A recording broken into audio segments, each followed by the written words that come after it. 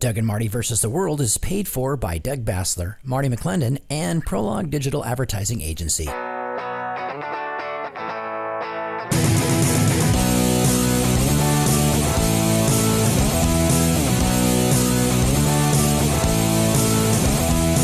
Round one, go.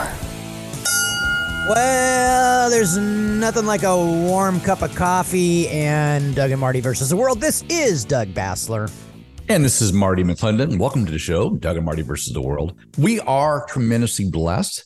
But Doug, as we know what this weekend is and what today is as well, we're going to start the show off with our deepest gratitude for every man, woman out there that served our great country and in the military forces, any capacity whatsoever, and those families that support them. So if you are a veteran, we are deeply and grateful for what you've done. Yeah, just go ahead and stand up right now. We'll give you a big round of applause. That's right. We can do it over the air. Just know that we're thanking you and we appreciate you. We love you guys and gals. Yes, we do. And many of our close friends are veterans, and we salute you. We can't salute you, but we thank you. Because I don't think either one of us have served in that country. Well, we salute, can't. Brother. We're not qualified to salute because we've never been that trained in boot camp and all that. But God bless you. We thank you for your service. God bless you. So cool. You know, my assistant is a veteran, and she's a Navy vet, many years, retired from the armed services and all that, and. Yeah, I was like, can I hang out with you today? Because I know you're going to get like tons of free food and stuff. Right. And she's like, no. I'm like, yeah, that's what I thought you were going to say.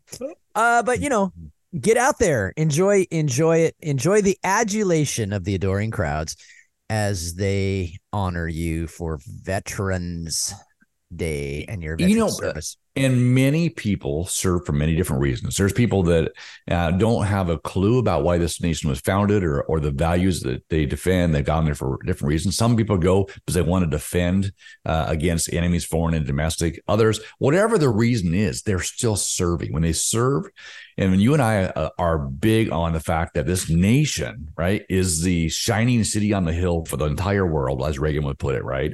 These ideals that were based on biblical values that are defended is allowed the entire world to have prosperity. Beyond that, though, freedom, the idea of freedom, the idea of individual rights, right, sprouted out and through America and the founding. So when they're serving, even at whatever capacity they served in, they're serving to defend that and defend us against our enemies. So I just am very grateful. I think sometimes they dismiss or go, oh, whatever. No, it's not. This is a sacrifice, and we appreciate people that have done it. So, yeah. And so we need to defend them. Yeah, exactly right. Well, come on now. That's interesting stuff. I did not watch the debate last Wednesday. Okay. But now I wish I would have, because I don't, because I'm a Trump guy, obviously. Right. And, who wants to watch the kids' table when you can watch the main event? So I'm having turkey with Trump. And any rate, but Vivek Ramaswamy, come on. That was, I see the sound, and now I'm like, I should probably go back and watch the whole thing because he was in rare form. He's very Trumpian. I think politics has changed, brother. What do you think? I do. The idea that politics used to be sort of like you roll over and take it. You can do your talking points, but then whatever, right? They had the lobbyists in play. Now you have Trump set the model of fighting back, of pushing back, of calling out the elephant in the room, and it's uncomfortable for the establishment, which is really, really good. Vivek Ramaswamy, as you said, is same with you. I went to watch that on Thursday, thinking it was Thursday. It was Wednesday. So I want to go back and watch it as well. I saw the highlights for him, but it struck me. I told you off the air that I have an opinion about Vivek, that two of them. First one you will agree with. The other one I want to get your opinion on. The first one, of course, is we both think that he will be in the Trump administration. From the very beginning, he's been very Trumpian, as you said, but he's not attacked Trump. He's agreed with Trump multiple times. He talks about his capability as a young person, a different perspective and so forth, but he's never come out and said Trump was wrong. He's come out and said, yeah, He did the right thing. Whereas the rest of them are trying to differentiate themselves, right? Say, I'm different than Trump, whatever. He's not. He's like, Trump's going to win. He knows this. He wants to be on the ticket. He wants to be in his cabinet, whatever it may be. That's where I think you might agree with me. Because I think he's going to serve somewhere. But on that note, I'm thinking about it, brother, last night even. And remember during the Democrat primary when you had like Jay Inslee out there getting less than 1% and Kamala Harris out there, and just really the Democrats and Republicans didn't like her, right? And you had Pete Buttigieg, or as Biden calls him, Booty Juice, right? This guy that out there, this gay mayor from somewhere in middle America, right, that was doing a poor job, but had a lot of like media darling attention, right? But he was talking, in many ways like Vivek. It was funny. So, and then he screwed up. I mean, when he was made the Secretary of Transportation, whatever it was, at all the crisis. I mean, he's a terrible example. But in some ways, Vivek is the Republican version of Pete Buttigieg. Not gay, but very outspoken. He's the highlight of most of these secondary debates. He is a prominent, someone that will probably serve in Trump's cabinet. Very much like Pete Buttigieg knew he wasn't going to win, but worked his way into a position in the cabinet. I think there's a lot of similarities in those two and how they're drawing attention to themselves. What do you think? Yeah. It's kind of weird. I know I'm not trying to defame Vivek and calling him Pete Buttigieg, but there's a lot of similarities when you think about the Democrat primary and the Republican primary now. Well, I mean, you didn't call him Hitler, but I did not. I'm not a big, obviously, Buttigieg is just like, and who's this other person that is in the Biden administration that dresses up like a lady, and he's an admiral, and anyway, there's a couple of them, by the way. I've noticed that both him and Buttigieg are white, so just saying, the only way you can be a minority is to go dress up, wear the wig, or be gay or whatever. So yeah, at least Vivek Ramaswamy, who is I don't know exactly, I think Hindu. But he's like, yes, hey, I love the Christians. The Christians are great, kind of thing. So, right. And there's definitely some policy stuff that is not exactly, what I would say would be evangelical Christian policy, but, I love the fact that he at least is, it's kind of like I've often said, brother, if you can't win, say what you want, just exactly. Go for it. That's it.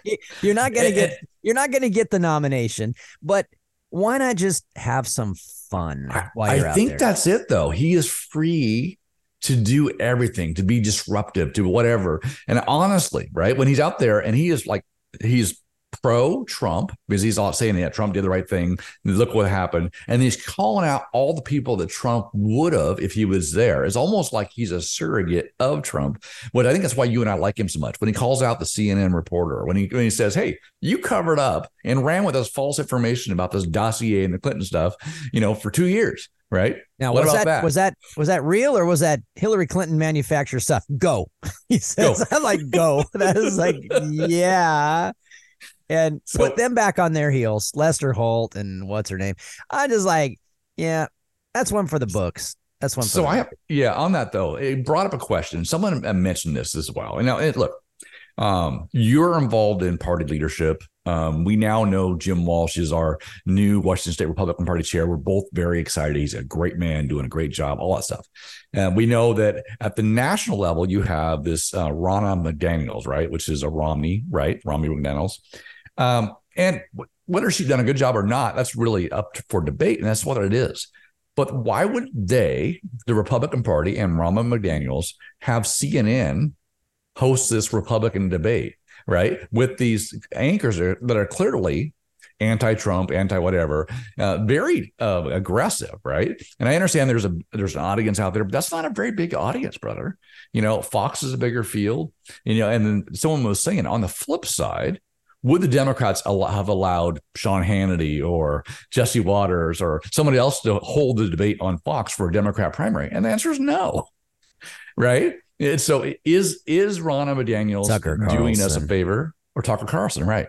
Or is that hurting us, and it makes you wonder. We've had some where we're supposed to be a red wave, there wasn't. It's not all her fault, but there's some leadership decisions we have to look at and say, are we in the right vein when it comes to national leadership on the Republican Party? So when you say it's not her fault,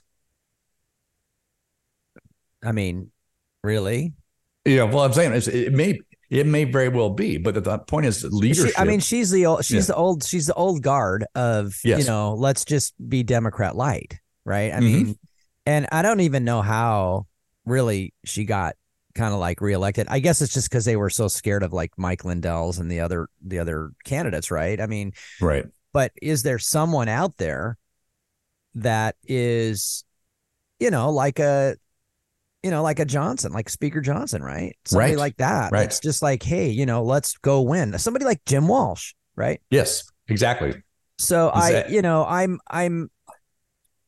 don't want to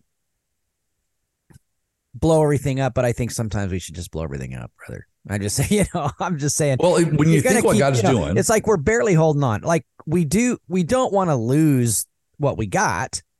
But at the same time, you have to kind of go all in, right? You have to raise the stakes. You have to try. And, so this last election day, obviously I was, soundly thrashed, with my big 17%. That's like the lowest I've ever gotten, brother. And I'm like, really, King County? Is that all you care about election integrity? It was still 50,000 votes. There's still 50,000 people in King County that like me. But it's such a huge thing. And even last time when I ran for Congress, it was all in King County because they took Pierce County out of the 9th. Right. And I got 28%, but it is a smaller pool. I was going to say 700,000 versus, 1.7 million. And, but we, across the board, there was some disturbing things, right? Virginia and stuff like that. And Virginia, you kind of have to expect it in the sense of Virginia is a slave to Washington, D.C., right? If we don't keep the money train rolling, that could affect our economy and stuff like that. So there's some economic reasons why Virginia tends to go Democrat, because Democrat loves the big deep state machine, right? That keeps printing and pumping out the money. And many of those that serve in DC live in Virginia. So there you have, they have a vested interest. Yes, but we did have some nice bellwethers. We have all of the incumbents in Seattle look like they're losing their jobs in the Seattle City Council, which is a really interesting thing. Berrien, which has been very heavily socialist, they're losing as well. Of course, our friend Peter Kwan from CTAC handily won over 62%. I mean, like ridiculously high. And his was almost as high as Julie Wise over me. So I have a question. Two questions. Lot of hope. So in the midst of in the midst of dark clouds, there are silver linings, and when you can have inroads like that in a traditionally heavy Democrat place like Seattle and the Seattle area, that does make me feel like maybe John 14 might be real, right? Of course John 14 is real, right. Prayer is being answered, God is moving. And, but I had, obviously there's some real issues with, putting our hope in politics, right? That's not, we have to put our hope in God, but we still have to be active. We still have to get involved. We still have to do things. Yes, 100%. Back to you, brother. Okay. I was like waiting for you to go. Okay. Exactly right. I just literally about an hour ago, I kind of went through this whole thing about the same thing is we've got to get engaged. We got to know where God's placed us as far as the talents and gifts and so forth, but we're here for a purpose and we can make a difference. And I was thinking that one of the questions I had for you relates to this very bigly, in a big way. Peter Kwan, right?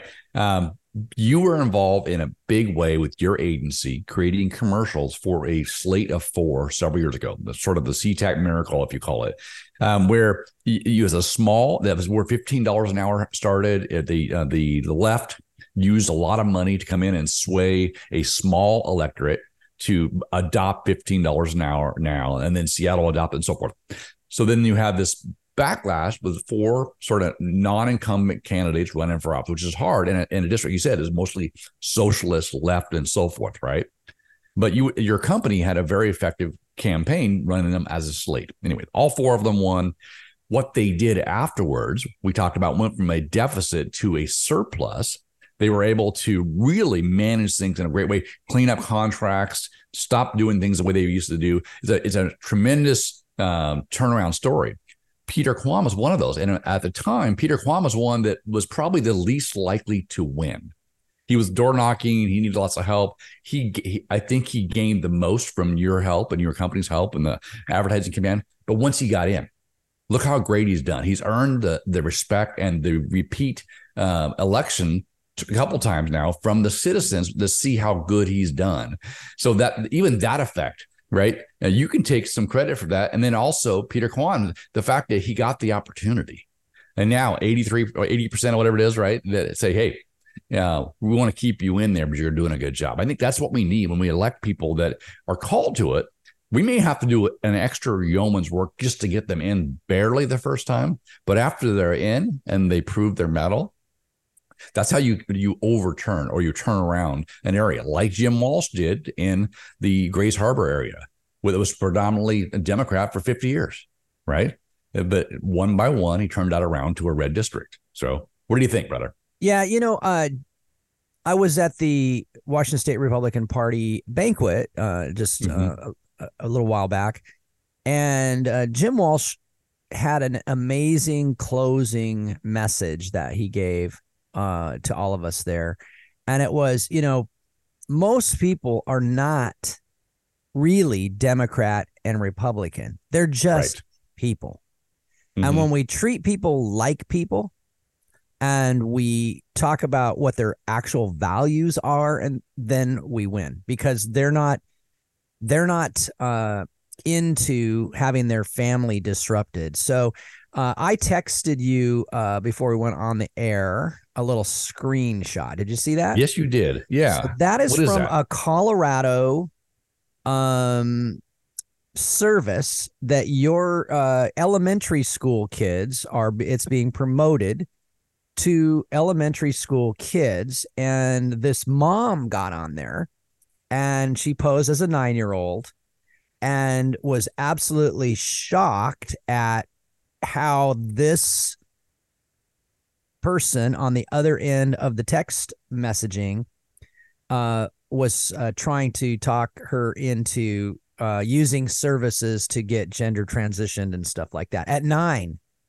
Oh my goodness. Also brought up suicide. Do you feel suicidal? Do you, she was like, well, I think I might be a boy or whatever. She's posing as a 9-year-old girl. This, so basically what this thing says that I sent Marty, obviously because you can't see it out here in radio podcast land. It says, my family is great is huge. And then underneath at pointing out my faults. And then the next one says, my family never fails to cause frustration and stress. So what they're doing is they're promoting out there to split the family, to turn the children against the parents, which is something that Jesus said, right? Jesus said that, in the last days or whatever, that children are going to rise up against their parents and have them killed. I mean, it was like to that point.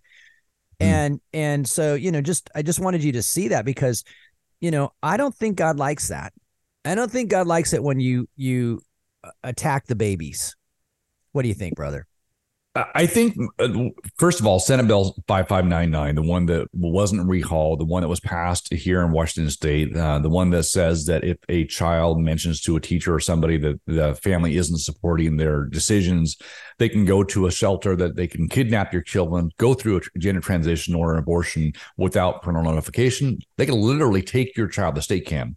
And so this, and even that, how demonic and evil that is and how scary that is, you still go, well, okay, what's going to happen? Now this is the next level where they're actually reaching out to your children, putting thoughts, leading them down a road to draw them to these places where they can take your children. that is not only scary, that is something that has to be stopped, brother. But this is what happens, right? It's even when we look at the history in Washington State of the LGBTQ agenda, right? It was rights, equal rights with married people. Then it was everything but marriage, and then it was marriage, and then it was like, oh, don't you dare challenge the thought that it's not the same as traditional marriage, right? You can't have these thoughts. This right here, you pass a law that's under the guise of protecting children, but it's not. It's allowing them to groom children in an official way to plant thoughts in their head. And that right there, I mean, honestly, this right here, when Jesus talks about when you harm the least of these, right, like a children, right, it's better to have a millstone tied around your neck and thrown into the sea. I think parents are already upset, but seeing something like this, there should be a nationwide revolt on this and say, no, you don't. I think this is absolutely disgusting, brother. So along that same line, Jonathan Cho actually was one of our keynote speakers, I believe, at the King County banquet. And he was saying, hey, get this thing called, I think it's called News. Let me see what it's called. I think it's called News Max, maybe, or News something. Here, I'm going to find it. There it is. News Break, a News Break app. It's a hyper local app. So you set your location services. So for me, it gives me news stories: Kent, Seattle, Renton, stuff like that. Nice. One of the news stories that came up on my feed this morning was how Moms for Liberty, a right-wing fringe group. Okay, so let me just ask Wait a minute, brother. What do you think? What do you think when you hear the word right-wing fringe group has made inroads into school boards and it painting it as a negative thing? They're using school boards to push their political agenda. Is what yep. And it was Newsweek was what this does is it aggregates stories from across the web. And of course, Moms for Liberty is it's a Washington thing, right? Yeah. But they were very concerned that all of a sudden now school boards are becoming political. Well, if it's not political, why do you vote for it? Just saying, brother. If we don't have a voice, and they were very alarmed that they have hundreds of chapters now and thousands of people, and they're increasing in popularity. And then so they're demonized. They don't demonize this text to get your child to rebel against the parents. What child doesn't think my mom and dad are unfair? What child doesn't feel that, boy, when I get out of here, I'm going to, live my life, prodigal son stuff. Right. And they completely, the role of our government should be to protect our children, not to separate their children from us and to put them at risk, to put them in danger. They're endangering our children, right? Because children are not mature enough to make decisions at 9, 10, 13, So, and then, we had this 17-year-old, 16-year-old kid kills his sister-in-law and the two young boys, right? And, they don't think that's weird or that's bad. We had the manifesto that was released by Rogan, right? From this girl that, claimed to be a trans boy or whatever, went in and shot up this Christian school. It was a hate crime. It's not being prosecuted as a hate crime because she said white people, she said Christians and all this stuff. Crackers. Yep. She went in there. She was. We have anti-Semitism, which is another word for racism against Jews, going across college campuses, Jewish young men and women fearing for their lives. We had a crowd at the Moscow airport looking for a plane from Tel Aviv so they could get the Jews. Yep. I mean, the hypocrisy is stunning. It's the only thing that is the murder of the Jewish man. The Jewish man was holding a flag in support of Israel. A Muslim. Man, anti and a pro-Palestine, if you want to be politically correct on it, came over and struck him with his bullhorn and killed him, and it's not being prosecuted as a hate crime. It's a murder, but it's a murder because it's a hate crime against Jews. And so the double standard, to your point, is again on full display. Go ahead. Yeah.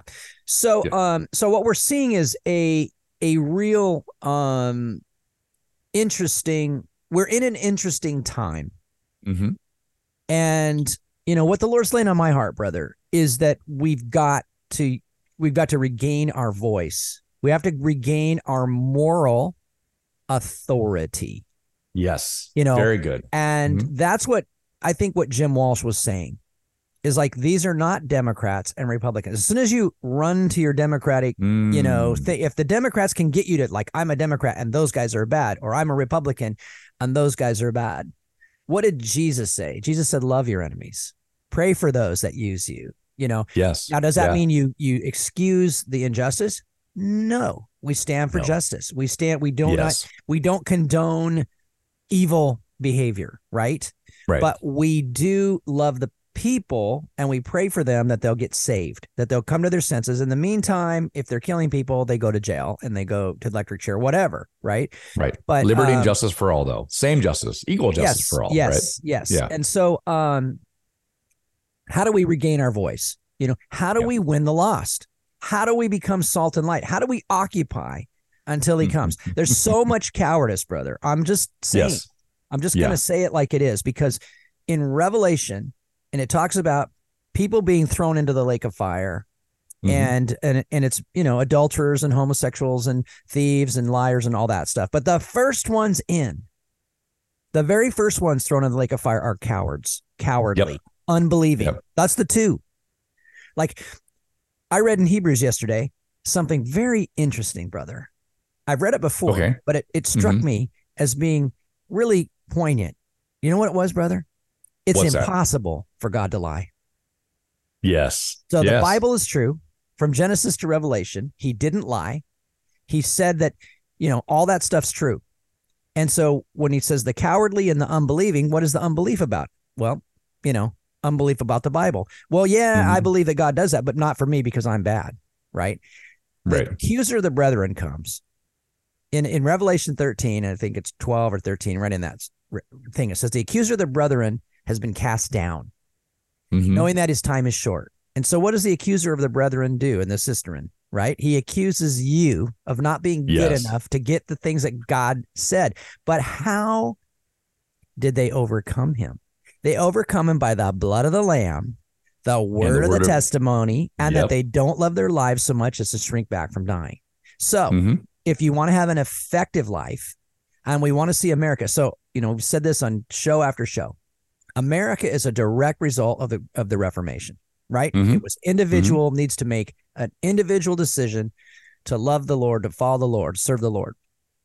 And that when these kingdoms and nations would say, no, you're Catholic, or you're this, or you're that, and that's, and then people are, okay, I guess I am, right? People used to say, of course I'm a Christian, I'm American, right? They used to say that stuff. Right. No, you're a Christian when you receive Christ. You're a Christian when you make Jesus the Lord of your life. Now, the Bible says that you didn't choose me. Jesus said, you didn't choose me, I chose you. Okay, so let's get that straight. Nobody gets to be a Christian unless he does it. And yet in Romans, Paul says, how can they hear without a preacher? How can they go unless they're sent, right? How beautiful are the feet of those that come preaching good news.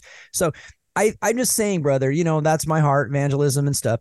How do we regain the initiative of the moral authority of the church, the Bible, the word of God, the presence of God, the miracles of God, all of these things, so I'm like, Lord, send revival. And the Lord's like, okay, I want to send revival now, go. Didn't Jesus say, pray the Lord of the harvest that he would send laborers. What did Jesus say about the guy that got one talent and buried it? He said, lazy. He said, lazy, wicked slave. Are we too lazy to get up and obey God? When are we going to get up and obey God, brother? That's what I'm saying. We can go, well, I go to church every week. Well, Keith Green used to say, going to church doesn't make you a Christian any more than going to McDonald's makes you a hamburger, right? So you've got to be a Christian. Jesus said, I'm the vine. You're the branches. You are branches. Apart from me, you can't do nothing, right? Nothing. Zero. So we connect with Jesus. How do we do that, brother? We pray Yes. and read our Bible. Did Doug Amen, just say brother. pray and read your Bible again? Why do I Again, keep yeah. saying that? Because that's What's the funny key. about it is on another show, I literally went through the exact same thing. I posted this morning about the parable of the talents, about the fact that we've been giving a measure of time, a measure of faith. And what are we going to be faithful with it? What are we doing with it? You know, why has the church abdicated their role? How we have to occupy until we return. So I love the fact that the Holy Spirit is guiding both of us, unbeknownst to each other, in the same way. But I want to share this with you, brother. It's Titus. Two or three witnesses. Yeah, amen, brother. It's obviously what he's saying. You came at that independently from me. I came at that independently from you. That's what the Bible says, 2 or 3 witnesses. You know, let the prophets speak and let the others judge, right? Amen. Yeah, it's a witness to it. And then, of course, today's word in the Bible app, if you will, is Titus chapter 3, verse 4 through 7. Let me listen to this real quick. But when the goodness of kindness of God, our Savior, and his love for mankind appeared in human form as the man, Jesus Christ, he saved us not because of any works of righteousness that we have done, but because of his own compassion and mercy, by the cleansing of the new birth, spiritual transformation and regeneration, and renewing by the Holy Spirit, whom he poured out richly upon us through Jesus Christ, our Savior, so that we would be justified, made free of the guilt of sin by his compassionate, undeserved grace, and that we would be acknowledged and acceptable to him and made heirs of eternal life, actually experiencing it, according to our hope, which is his guarantee. I just love that, because I said right there, it's like we didn't earn it, we didn't deserve it, but we've been giving it, right? And as we renew our mind with the freshening of the word of God, and the Holy Spirit regenerates us, right? We're called to use what he's given us as faithful stewards, right? He's given us new salvation. He's given us right standing with God. He's given us mercy. Now it's our job to go and do what he's called us to do, the works that he set up at the foundations of time, right, for us to do. And that's part of the things I was just mind-boggling this morning, because we all know this. When God says he laid up works for us to do at the foundations of time, he said that he knew us before the foundation of time. He knew us as he knit us in our mother's womb, that we had a relationship with God before we existed on this earth. So he cares about us, and therefore we're in the right time, in the right moment, with the right skills for him to use for his glory, right? And so it's that uniqueness that he cares so much about you, that he not only knew you from the very beginning, that he had a plan for you to be alive right now, right here, and for us, you and me, and everybody else who's listening to this show, to do the will of God, right? Which advances the kingdom, to preach the good news, if you will, brother. So very exciting.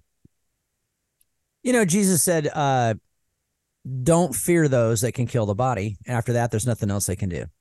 Mm-hmm. He said, fear him who after killing the body can cast both soul and body into hell. Right. Mm-hmm. So we've lost that fear of the Lord, if you will. Right. Mm-hmm. This idea that we are being held accountable. So we overcome the accuser of the brethren by the blood of the Lamb. Jesus' sacrifice on the cross covered me. I'm covered by his blood, by the word of our testimony. I'm telling you that I'm forgiven. And I'm also telling you that, yeah, I used to do bad stuff. You know, I used to be a drug guy. I used to be a rock star guy, immoral. And Jesus cleansed me.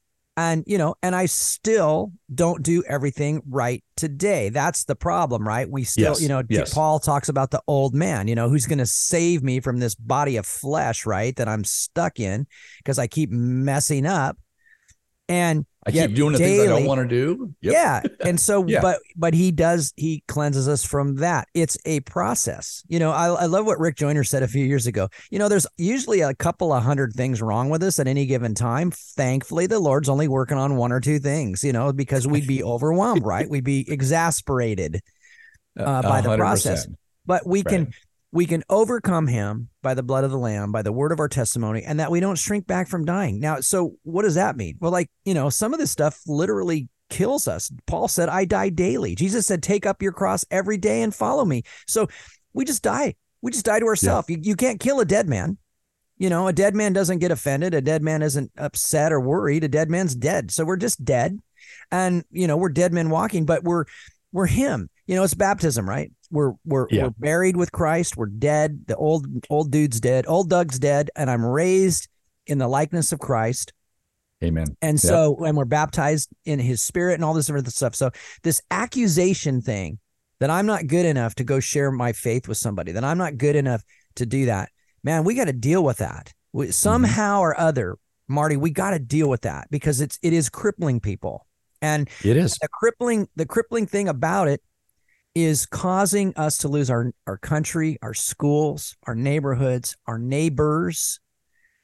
I got this guy across the street from me, dude. He's an old Marine guy. Was in Vietnam. He told me he's been shot. He was stabbed. He did all this stuff. And he's a great big guy.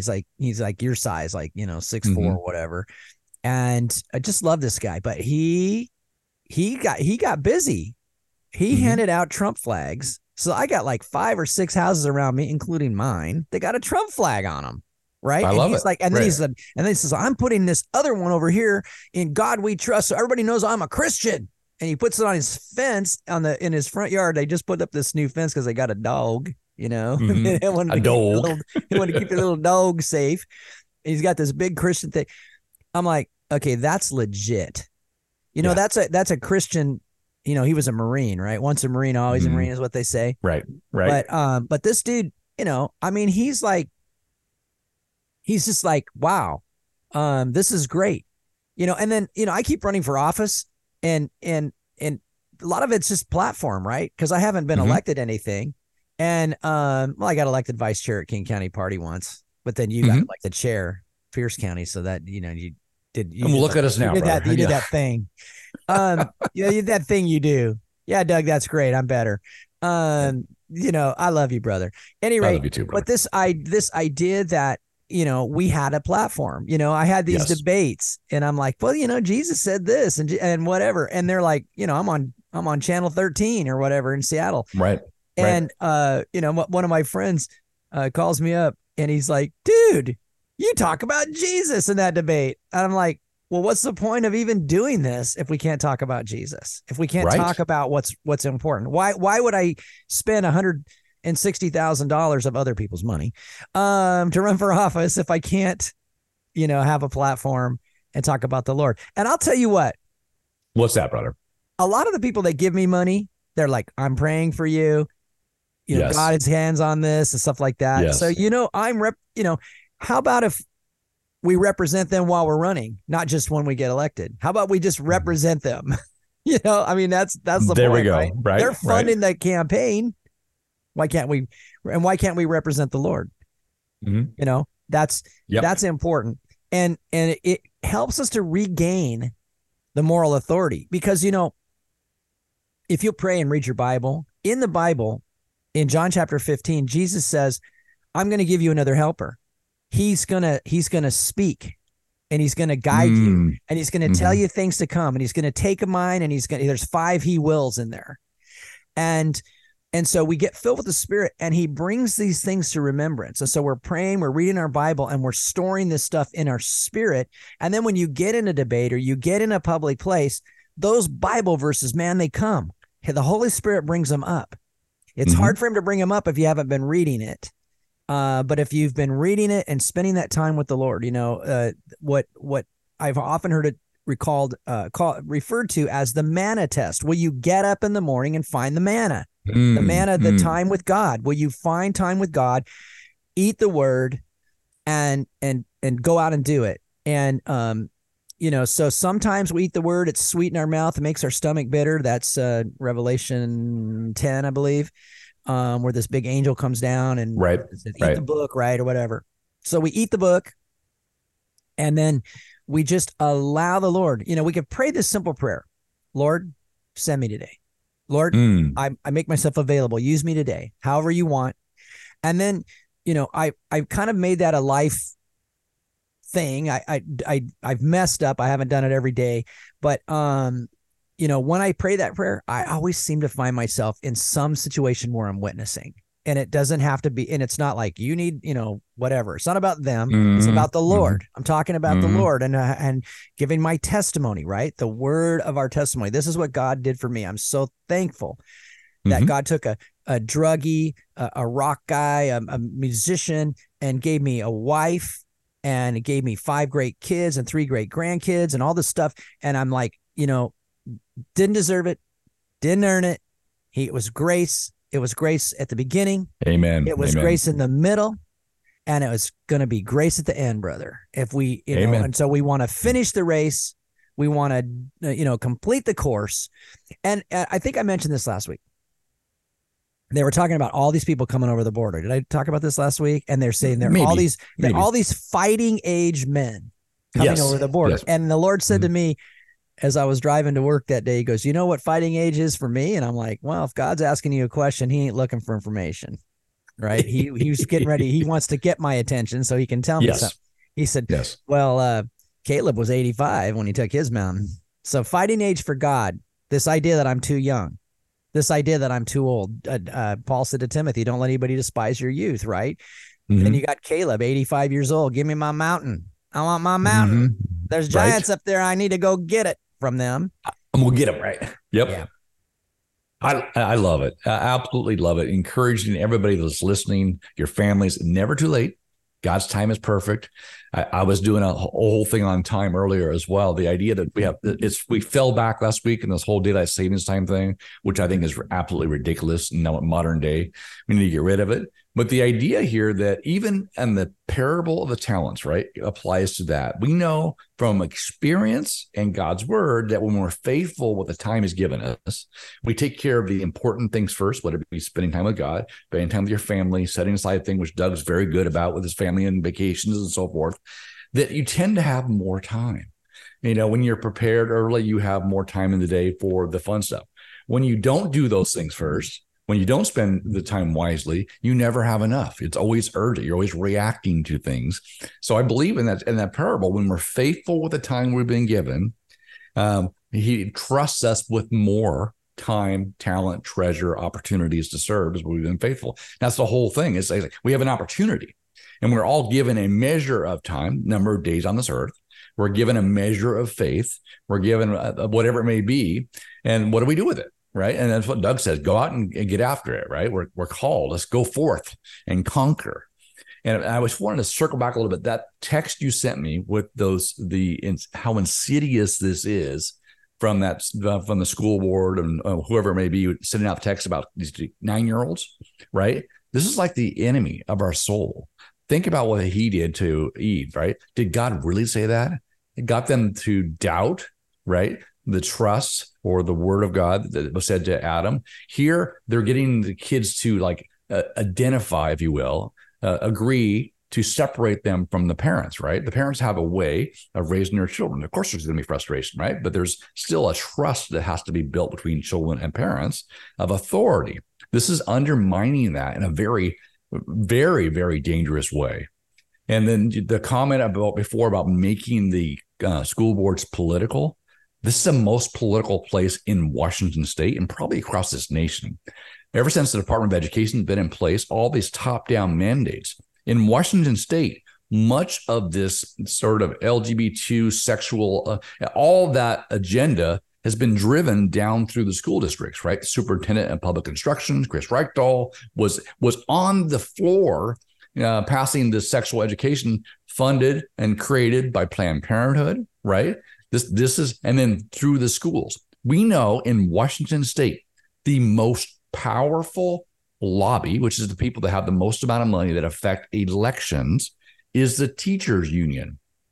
The teachers union that have forced dues. Yeah, WEA.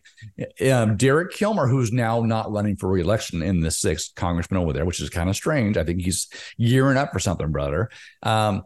He said on the campaign trail that he's on the phone every single day. This is back when he was a senator with the president of the WEA, meaning they have the ear of basically the representatives in the House and the Senate. So when you see all this nasty stuff coming on, this has been political from the beginning. That's where a lot of times they'll lay the bench for future office is in school boards, because they also are controlled by the union, the teachers union, that has an agenda that comes from the national level. So we have to be very careful of the people that are pulling the strings. And so this type of stuff comes out from that. That's why it is so good that the Moms for Liberty are making inroads into education, into school boards, so that that influence is diminished and exposed. And so we were talking about this, but that is an example of Christians getting engaged in the civic mountain to make a difference, to protect our children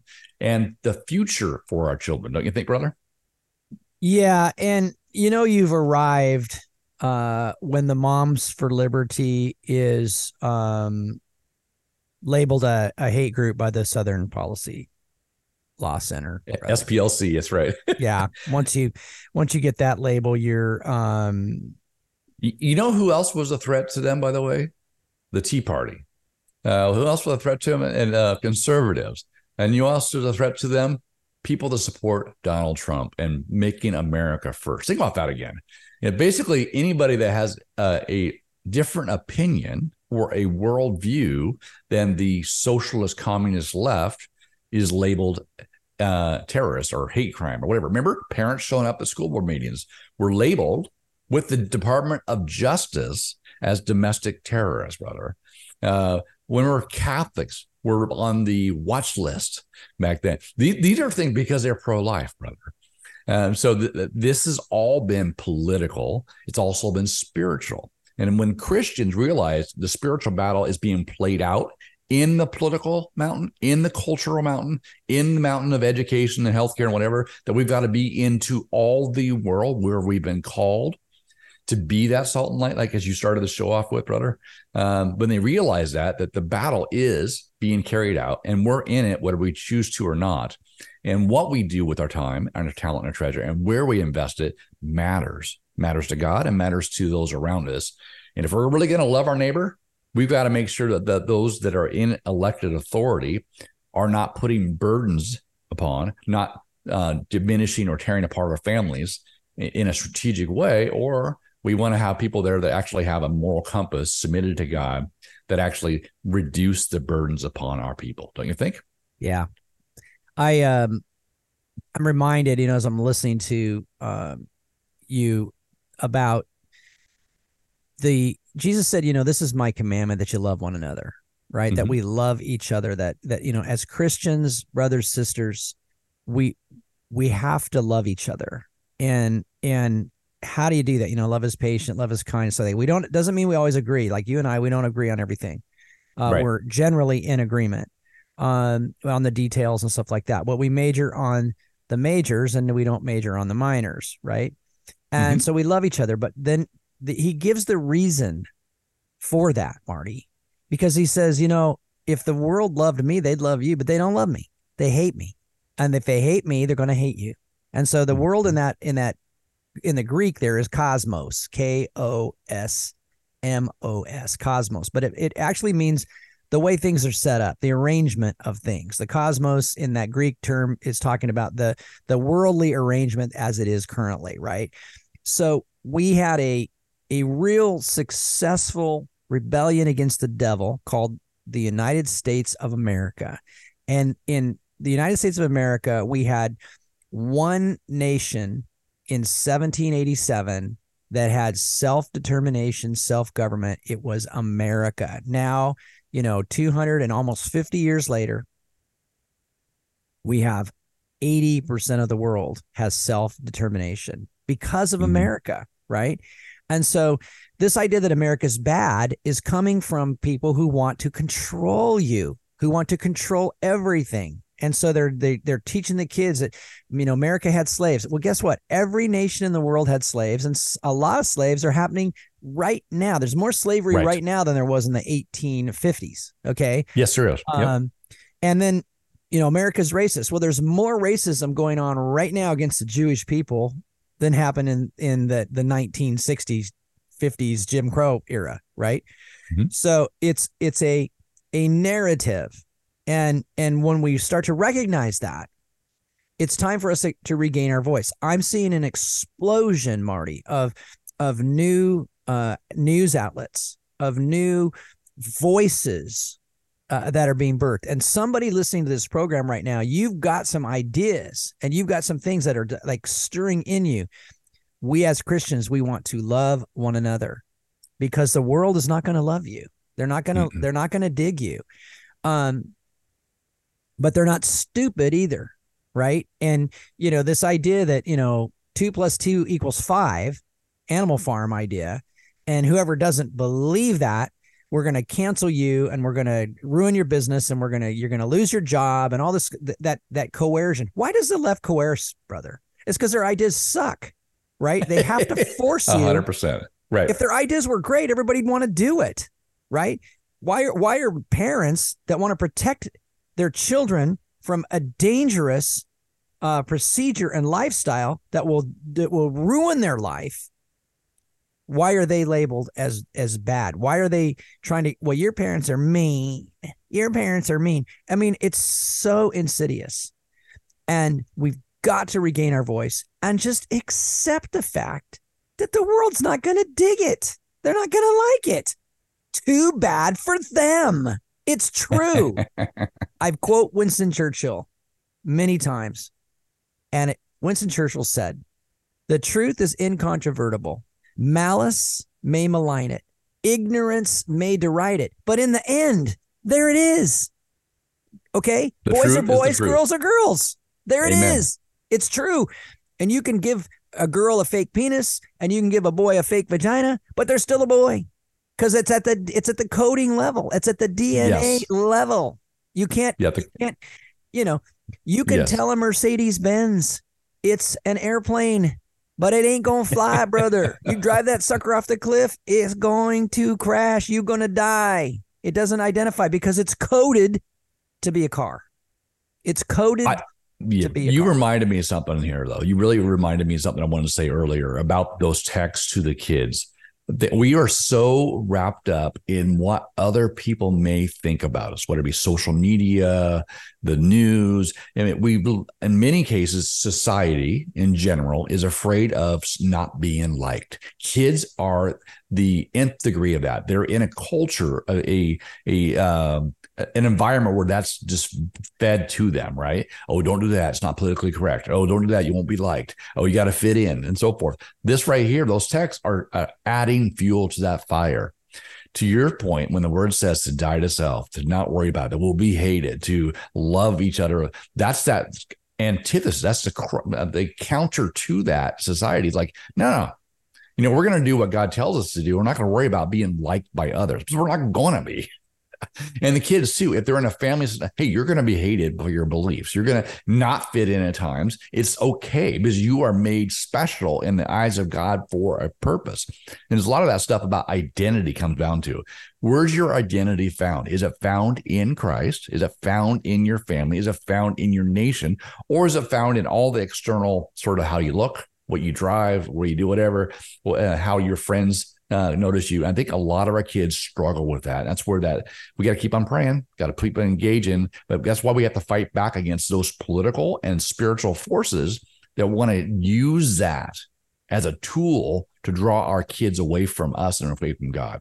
So I think it's just, that was good. But part of our job as parents and grandparents and citizens is to understand that these are our assignment is to protect these children, to raise them up in the way they should go, to give them or to share with them so they can receive as a free gift their identity in Christ, which gives them strength to resist the wills of the world, right?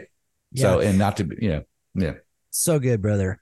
In Hebrews, it says that, we don't want to despise the discipline of the Lord. And he compares it with fathers and families, right? We discipline the children we do it for their good. I don't discipline my child because I don't now. I mean, there is child abuse, but that's making up the straw man. That's way over here. Yes. Yeah. If you're abusing children, then absolutely. We need to figure out how to protect the kids from that abuse. But now they've defined abuse as Christian teaching, right? So I would say get your kids, get your grandkids into a Christian school, if at all possible, and try to find one that ain't woke, and homeschool And let's make more Christian schools. Let's make more charter schools. And let's defund the school system. Now, I'm extremely encouraged, Marty, because every levy, every cap expense for schools in Western Washington that I saw failed. Kent failed. Seattle failed. Kirkland failed. That's people voting with their wallet. That's cancel culture. Yes. The way it's supposed to work. If you're going to indoctrinate, if you're going to separate our children from us, we are not going to pay your bills. We're not going to fund you. We need to defund Disney, defund Bud Light, defund Target, and defund the public schools. Defund the WEA. I could tell you a story, brother. We got a minute. Okay, tell me. Tell us. Glenn Morgan did what was legally available to him, and he audited the WEA's PAC books. And he took 6 people in there with him, and they freaked out. And, of course, he's come up with many complaints to file. Costs them millions. Why does he do that? Because it takes millions away from them in affecting our elections, in damaging our families. Yes. The Washington Education Association is not a friend of children or parents. No. They're a friend of the communists. They're a friend of the left. It is a political arm of the left. That's what it is. Yep. Hey, Ted Cruz has got a new book out. Does he? Yeah. No. I think it's going to come out. I think it comes out this weekend. You might want to check it out. It's about something about wokeism. But I saw an interview with him last week with Mark Levin. Very good. So if you two very smart people. Yeah. But Ted Cruz talked about his dad in Cuba, right? As a 14-year-old, 15-year-old revolutionary, and then ends up in jail when he gets elected. Anyway, I guess we're done. This is Doug Bassler and Marty McClendon, and you can go to DougAndMarty.com and replay this episode and others as well, also on your favorite podcast, DougAndMarty.com. This is Doug Bassler and Marty McClendon. Happy Veterans Day to all those that serve. God bless you, and God bless America.